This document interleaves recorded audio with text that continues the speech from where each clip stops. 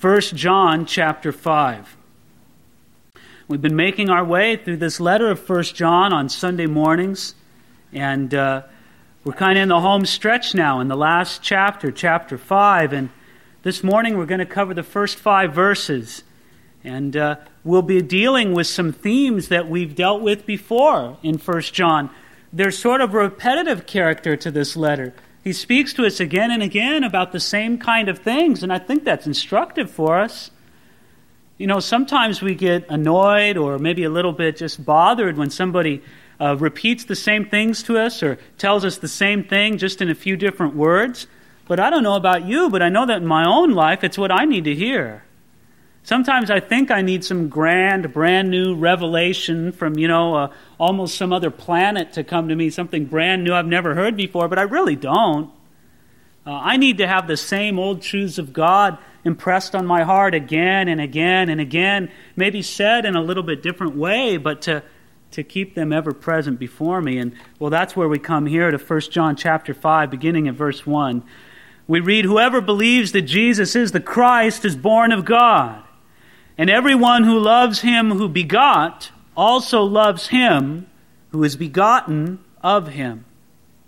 Now, one of the things that John has mentioned a few times in this letter as we've made our way through it is this idea of being born of God.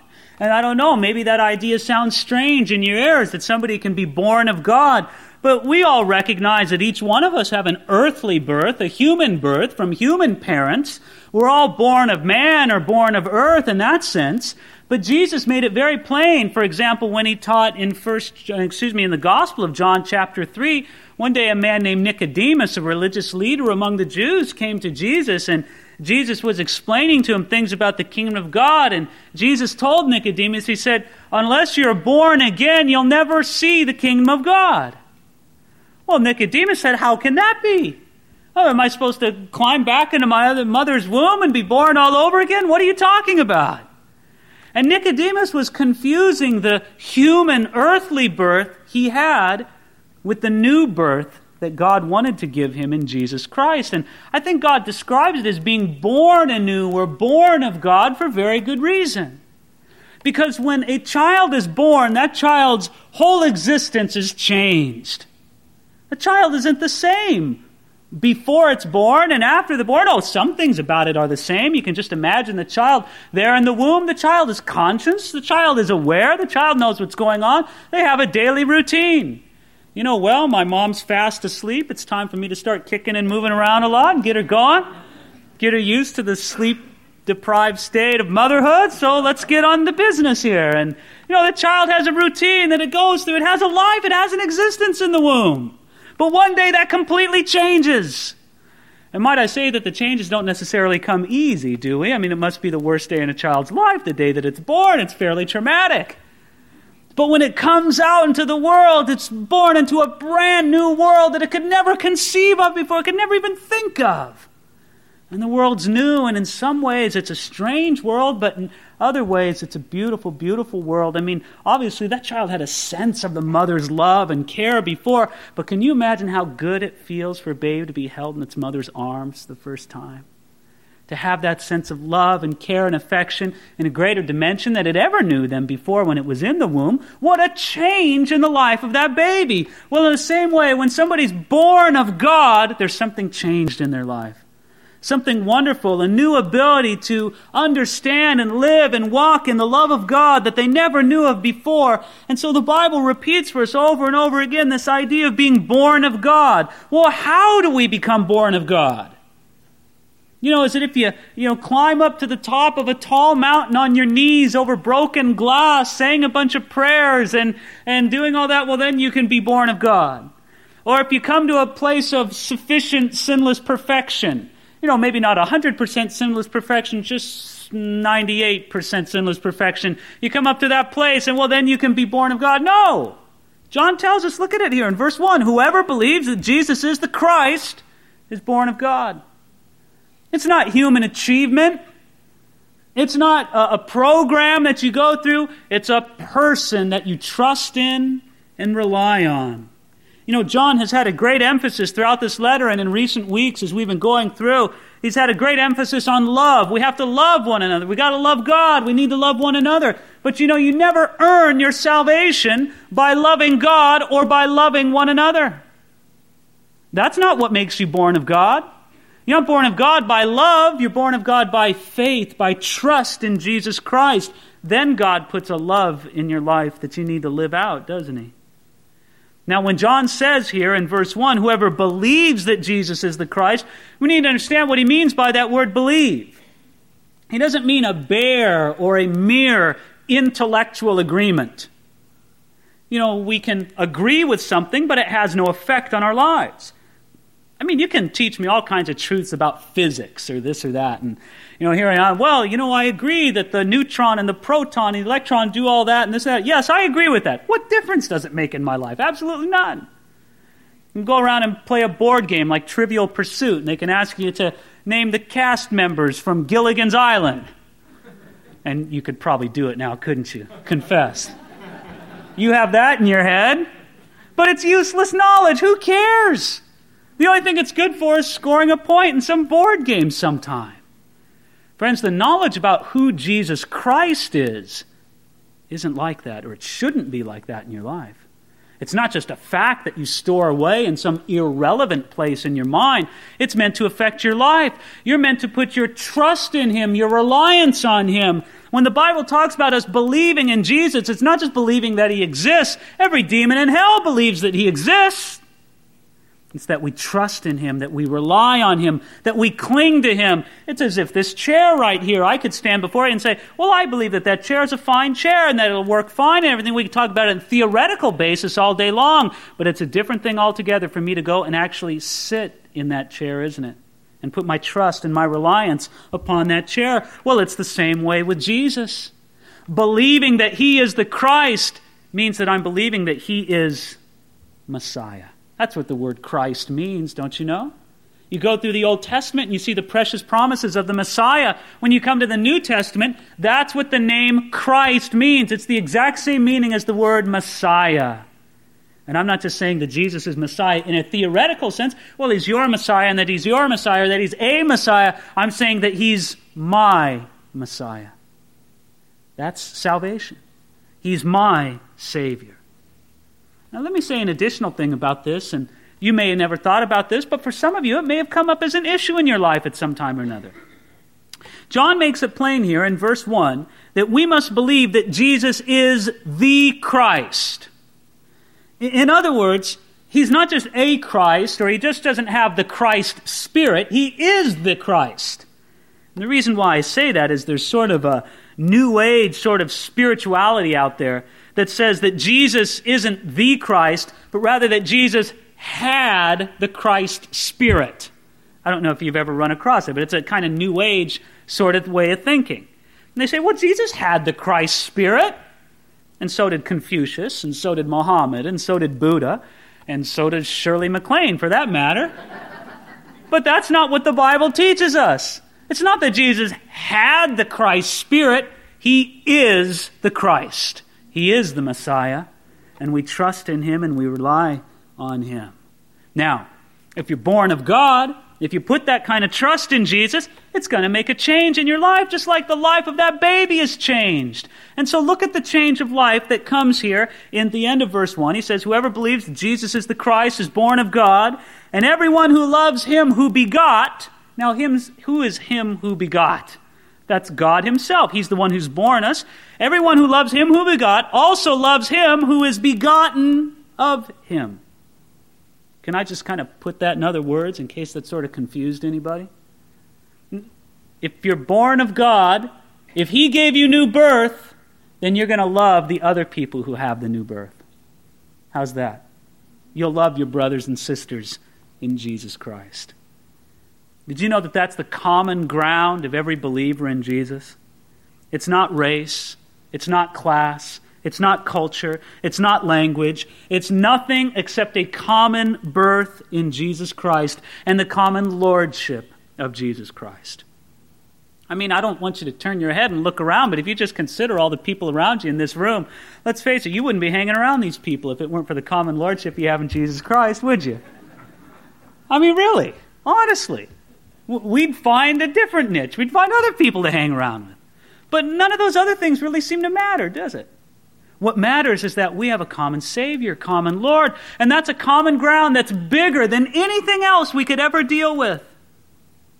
This tells us that to love all others in the family of God, to love everybody who's born of Him, it means that we don't limit our love to those of just our own denomination or our own group.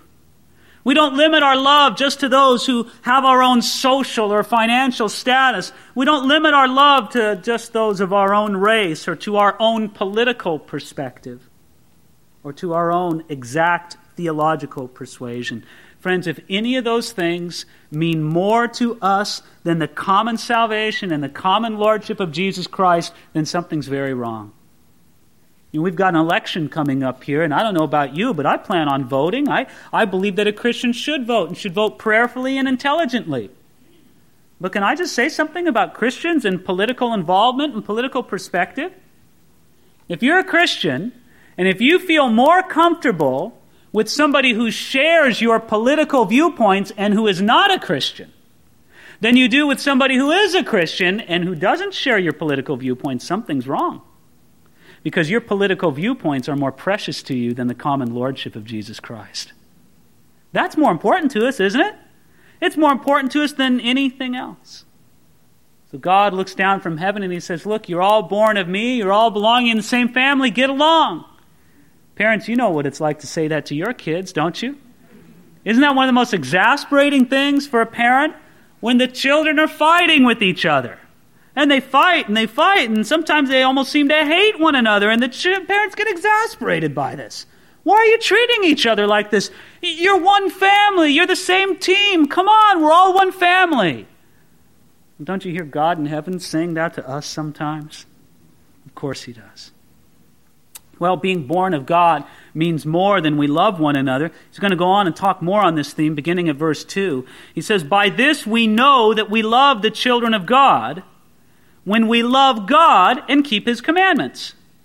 Now, I don't know if you've ever thought about it in those terms, but John's going to tell you how you can know that you love your brothers and sisters in Jesus Christ. You can know that you love them when you love God and obey His commandments. You see, just as our love for the people of God reflects our love for God, so our love for God is a demonstration of our love for one another. I don't know if that's kind of a confusing idea for you, but it just works all together. It's one hand washing the other.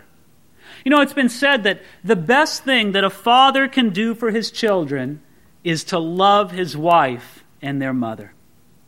That gives a sense of peace and stability and permanence to the home that nothing else can really do. And in the same way, the first way for a child of God to love his brothers and sisters in the body of Christ is to love God in heaven.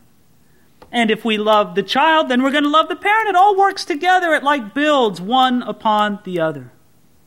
You see, because if a Christian doesn't really love God or keep God's commandments, then we're not going to be of much use in the body of Christ, one for another.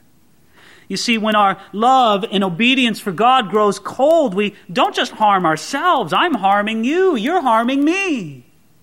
It's as if the church is like a ship that's sailing towards a destination, and our own personal hardness of heart towards God or lack of obedience to Him, it's like a little anchor that every one of us throw over the ship. And pretty soon there's, 100 anchors in the water, and we're like, well, the ship isn't going anywhere. Why not? The wind is blowing, it's pointed in the right direction, the captain's trying to sail it. Why isn't it going anywhere? Well, pull up the anchors. Let your heart love the Lord Jesus Christ and bring yourself into a place of obedience to Him, and you'll see that God uses that love one for another to demonstrate a love towards Him. Let me put it to you this way, folks. If you're not going to love and obey God for your own sake, then please do it for the sake of your brothers and sisters in Christ, because it demonstrates a love towards them. Then he goes on to say in verse 3, for this is the love of God, that we keep His commandments, and His commandments are not burdensome. You know, so often when we read in this letter of 1 John, when we read a passage, you just know that echoing in John's mind and in his ears are something that Jesus said. And Jesus said in John 14:15, that's the Gospel of John, he said, "If you love me, keep my commandments." Let me say that again. "If you love me, keep my commandments," Jesus said. Now look at verse 3. "For this is the love of God, that we keep his commandments." Can't you see John just saying, I heard Jesus say something like this? Let me put it to you another way. If we love him, or this is the love of God, we will keep his commandments. Friends, a love for God is going to show itself in obedience. We can't go along all day long. Oh, I love the Lord. Oh, I love the Lord. Oh, I love the Lord. Well, what about this in your life? And this, and this, and this. Well, yeah, I know, but oh, I love the Lord. John's going to say, if you really love him, it's going to show in obedience. Sometimes we as Christians try to turn love for God into sort of a mushy emotional experience. Oh, everybody knows I love God because I came up to the altar and kneeled down and I cried a bucket full of tears. Yes, I love God. Well, God bless you, and I don't want to demean whatever emotional experience you had. Maybe God did a wonderful work in your life through that emotional experience. That's not to be denied. It's not to be put down. But that doesn't prove your love for God, does it? Your love for God will be demonstrated throughout your whole life, not just in an emotional experience. Now, at the end of verse 3, I read a little sentence there that I hope you aren't putting a question mark by or scratching out in your Bible. Because as I read it, some of you are going to say, yeah, I don't think so, David. Let me read it. Verse 3, "And his commandments are not burdensome." And his commandments are not burdensome. Friends, "not" is in there. Now, some of us would say, wait a minute, David, I don't know. When I read the commandments of God, sometimes they seem pretty burdensome to me. What's going on here? How can John tell us that the commandments of God are not burdensome? Well, I'll tell you how. I would say that there are at least 4 ways in which the commandments of God are not burdensome. Number 1, his commandments are not burdensome when we see how wise and good the commandments of God are. God's commandments are gifts from him to show us the best and the most fulfilling life possible. It's not as if God looks down from heaven and says, well, I want to see whoever's having fun down on earth, and I'm going to make a commandment to get them to stop it right away. Friends, that's not the idea at all. God's commandments are like the manufacturer's handbook, where he tells us how to live and how to conduct our lives in the best way.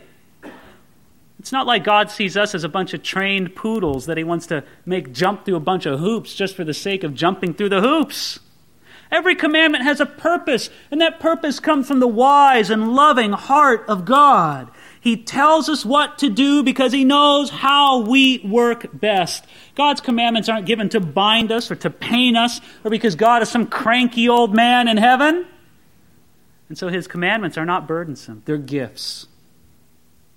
Secondly, I think we can say that his commandments are not burdensome because when we're born again, when we're born of God, we're given new hearts. When you're born of God, you have a desire to serve him and to please him that you didn't have before. I'm not saying that it's complete. I'm not saying that you never have a sinful inclination. We're going to struggle with the flesh until we're redeemed in glory, but there is a change, isn't there? There's a presence in your life, a desire to serve him, to please him that wasn't there before. And now you really want to please him. And so his commandments are not burdensome because he's changed our heart and we want to serve him more than we used to. A third way that his commandments are not burdensome is because they are not burdensome when we compare them to the religious rules that men make up. Friends, John is not trying to say that obedience is an easy thing. If that were so, then it would be easy for us to not sin. Does anybody here want to say that it's easy not to sin? Well, John knows it's easy. It's not easy to keep from sinning because he's already acknowledged that we all do sin. But John is thinking of the contrast that Jesus made between the religious requirements of the religious leaders of his day and the simplicity of following after Jesus Christ. A lot of people want to make following God a list of rules and regulations.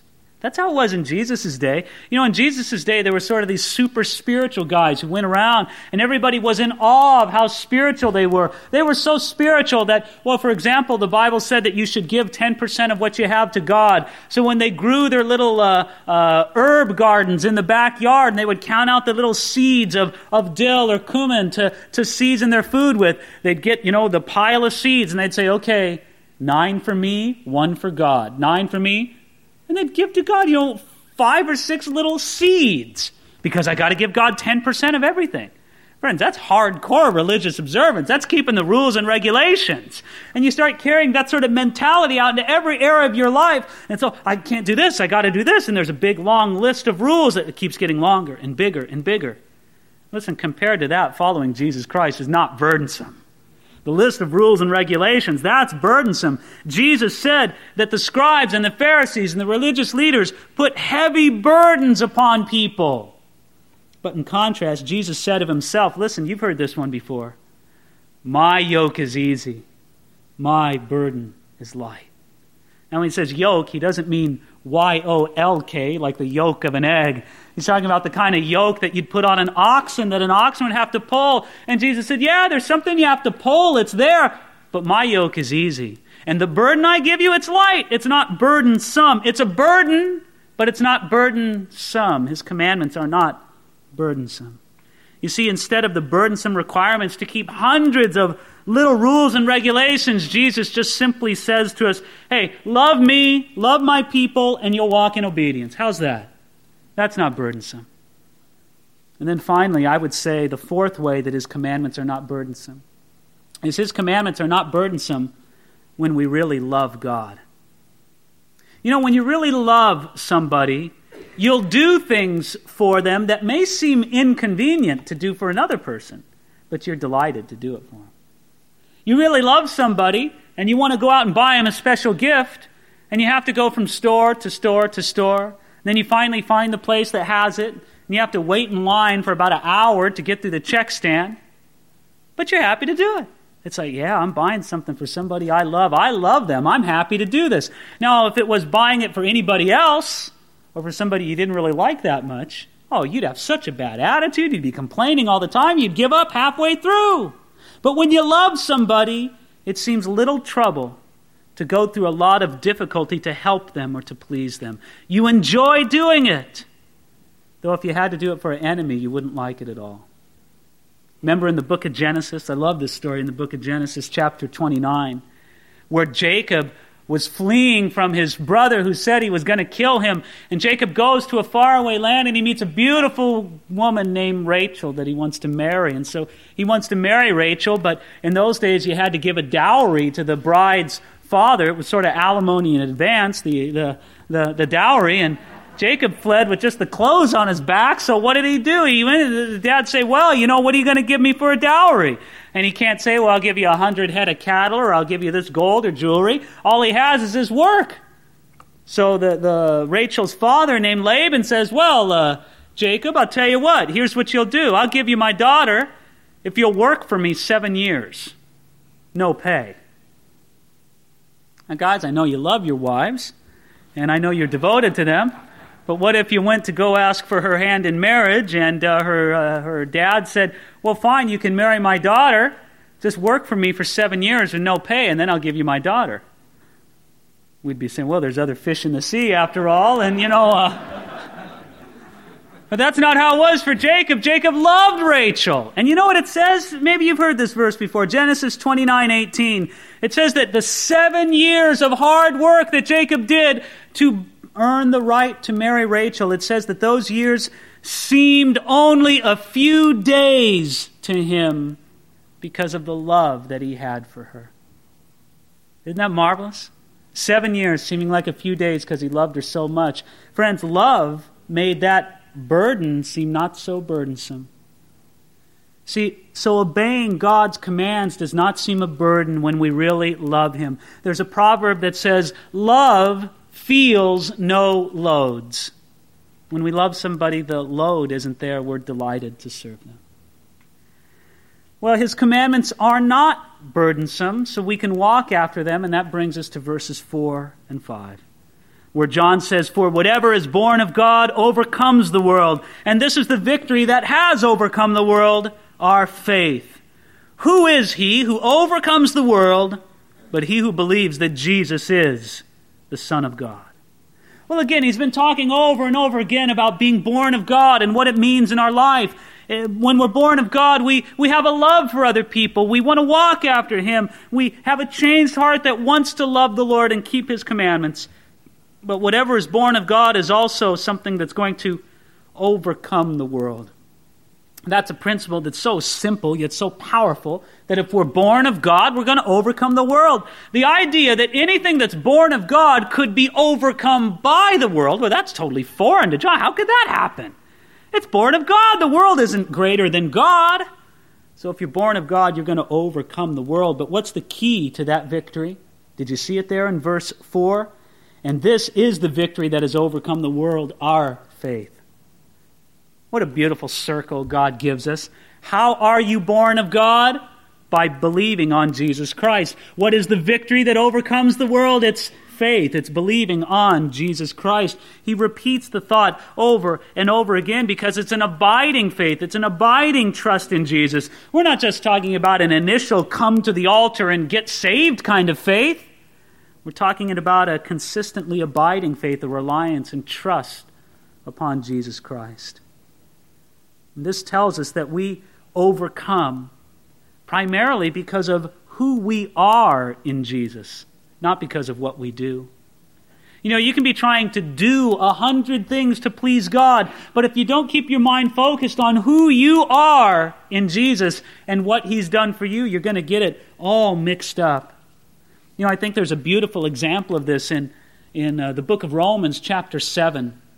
Where in Romans chapter 7, Paul's a believer who's struggling with sin. And maybe you've been where Paul described himself being in Romans 7. He says, the good that I want to do, well, I don't do that. But the bad that I don't want to do, well, I find myself doing that. And he's tortured in this struggle for sin. And he finds himself falling again and again and again. Why? How? What's wrong, Paul? Why aren't you overcoming the world? Why aren't you having this victory? Well, it's very simple, really. If you take a look at Romans 7, it's almost so obvious that we miss it. You just follow through in Romans 7 and look at the section where Paul's describing this agonizing struggle he's going through and see how many times he refers to himself. It's over and over again. I, me, my, myself. He's not finding any victory because he's entirely self-focused. Oh, he wants to do what's right. But the victory isn't there because his faith isn't in Jesus Christ. No, his focus isn't there. His focus and his faith is really on himself. But as soon as he looks outside of himself and he says, who will deliver me from this body of death? I can't do it. Who's going to do it? He says, thanks be to God through Jesus Christ. And there he finds the victory. Friends, that's where you're going to find the victory to overcome the world. That's what he says there in verse 5. Who is he who overcomes the world, but he who believes that Jesus is the Son of God? That's the key to our overcoming. It's our faith. It's our abiding relationship of trust and reliance on Jesus Christ. Friends, God wants us to be world overcomers in Jesus. Not to be overcome by the world, but to overcome it. Now let me conclude by taking you a couple passages of Scriptures that I think speak so powerfully about this dynamic of overcoming. Turn, if you will, to Revelation chapter 12, verse 11. By the way, the Apostle John wrote the book of Revelation as well, didn't he? He likes to talk about overcoming. And in Revelation chapter 12, that's to the right in your Bible of this letter of 1 John, Revelation chapter 12, verse 11, we read about the legacy of some people who overcame Satan and all of his attacks. It says here, Revelation 12:11, and they overcame him, how? Number one, by the blood of the Lamb. They overcame by the blood of the Lamb. Instead of looking to themselves and what they could do and what they could accomplish, they looked to what Jesus Christ accomplished on the cross for them. Friends, that's far more important than anything that you can do for God. It's what He's done for you in Jesus Christ. You know, I'm very glad that this is the morning that we partake of communion together. And right after I'm done speaking here from the Scriptures, we're going to come to the Lord's table together. And what an appropriate morning for us to do it. Friends, you're going to overcome by faith, not by looking to yourself, but by looking to what Jesus Christ has done on the cross for you. You're going to overcome by the blood of the Lamb. So that when Satan comes and accuses you and tells you what a weak Christian you are, what a miserable Christian you are, what a sinful person you are, you don't have to debate him. You say, you're right, Satan. In fact, I'm probably worse than you even think I am. I am a great sinner, but I have a greater Savior in Jesus Christ. And I come on the basis of the blood of Jesus. That's to overcome Satan. Well, that's not the only way. Look at verse 11 with me again of Revelation chapter 12. It says, they overcame him by the blood of the Lamb, and secondly, and by the word of their testimony. Well, I think this speaks of two things. The word of their testimony probably has reference, first of all, to the Word of God. And isn't that the foundation of our overcoming, knowing God's truth and having His Word in it? But it's not just the Word of God, it's also the word of their testimony. In other words, God has done something real in your life. And that's a testimony that you have before Him. Do you have a testimony that says, God has done something in my life and I know it? I don't have to doubt it. I don't have to debate it. I know God has done something. That's how they overcame him, by the word of their testimony. And then finally, look at it in verse 11. And they overcame him, number one, by the blood of the Lamb, number two, by the word of their testimony, and then thirdly, and they did not love their lives to the death. Friends, what can Satan do against somebody like that? What can Satan do against somebody who says, you know what, my own life isn't even precious to me. Live or die, I'm all in out for the Lord Jesus Christ. Satan just throws up his hands in hell and he goes, I can't do anything against that person. There's nothing I can do to get them to fall away, to be turned aside. What can Satan do against the person who says, listen, it doesn't matter if I stumble and fall, I'm going to pick myself up and keep walking after Jesus Christ? My, that kind of Christian gets Satan so discouraged. And I don't mind that at all. We can overcome him by not loving our own lives to the death, by having that kind of determination and willingness to follow Jesus Christ no matter what the cost.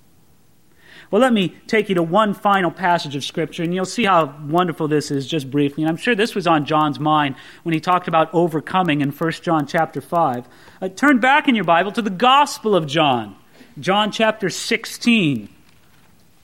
In the Gospel of John chapter 16, again, also written by the Apostle John, we've read what he wrote in 1 John, we've read what he wrote in the book of Revelation. Now we read what he writes in the Gospel of John chapter 16, verse 33,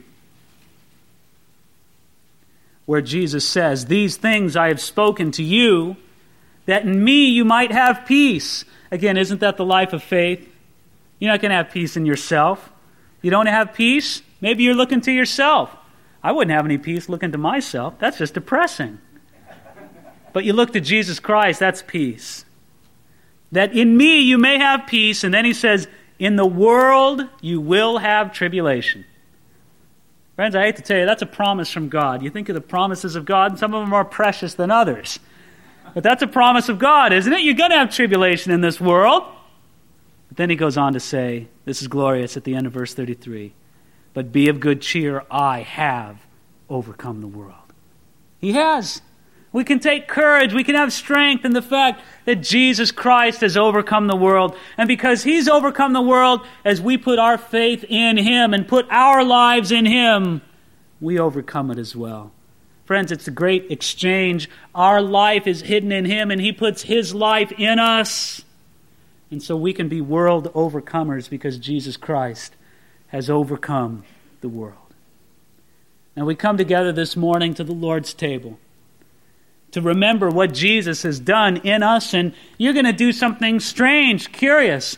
You're going to take a piece of bread that represents the body of Jesus Christ, and you're going to take a cup that represents His blood, and you know what you're going to do? You're going to put those things inside of yourself, aren't you? Because Jesus wants to be inside you. He wants to be living inside you. He wants His life to be inside you, and He wants your life to be inside Him.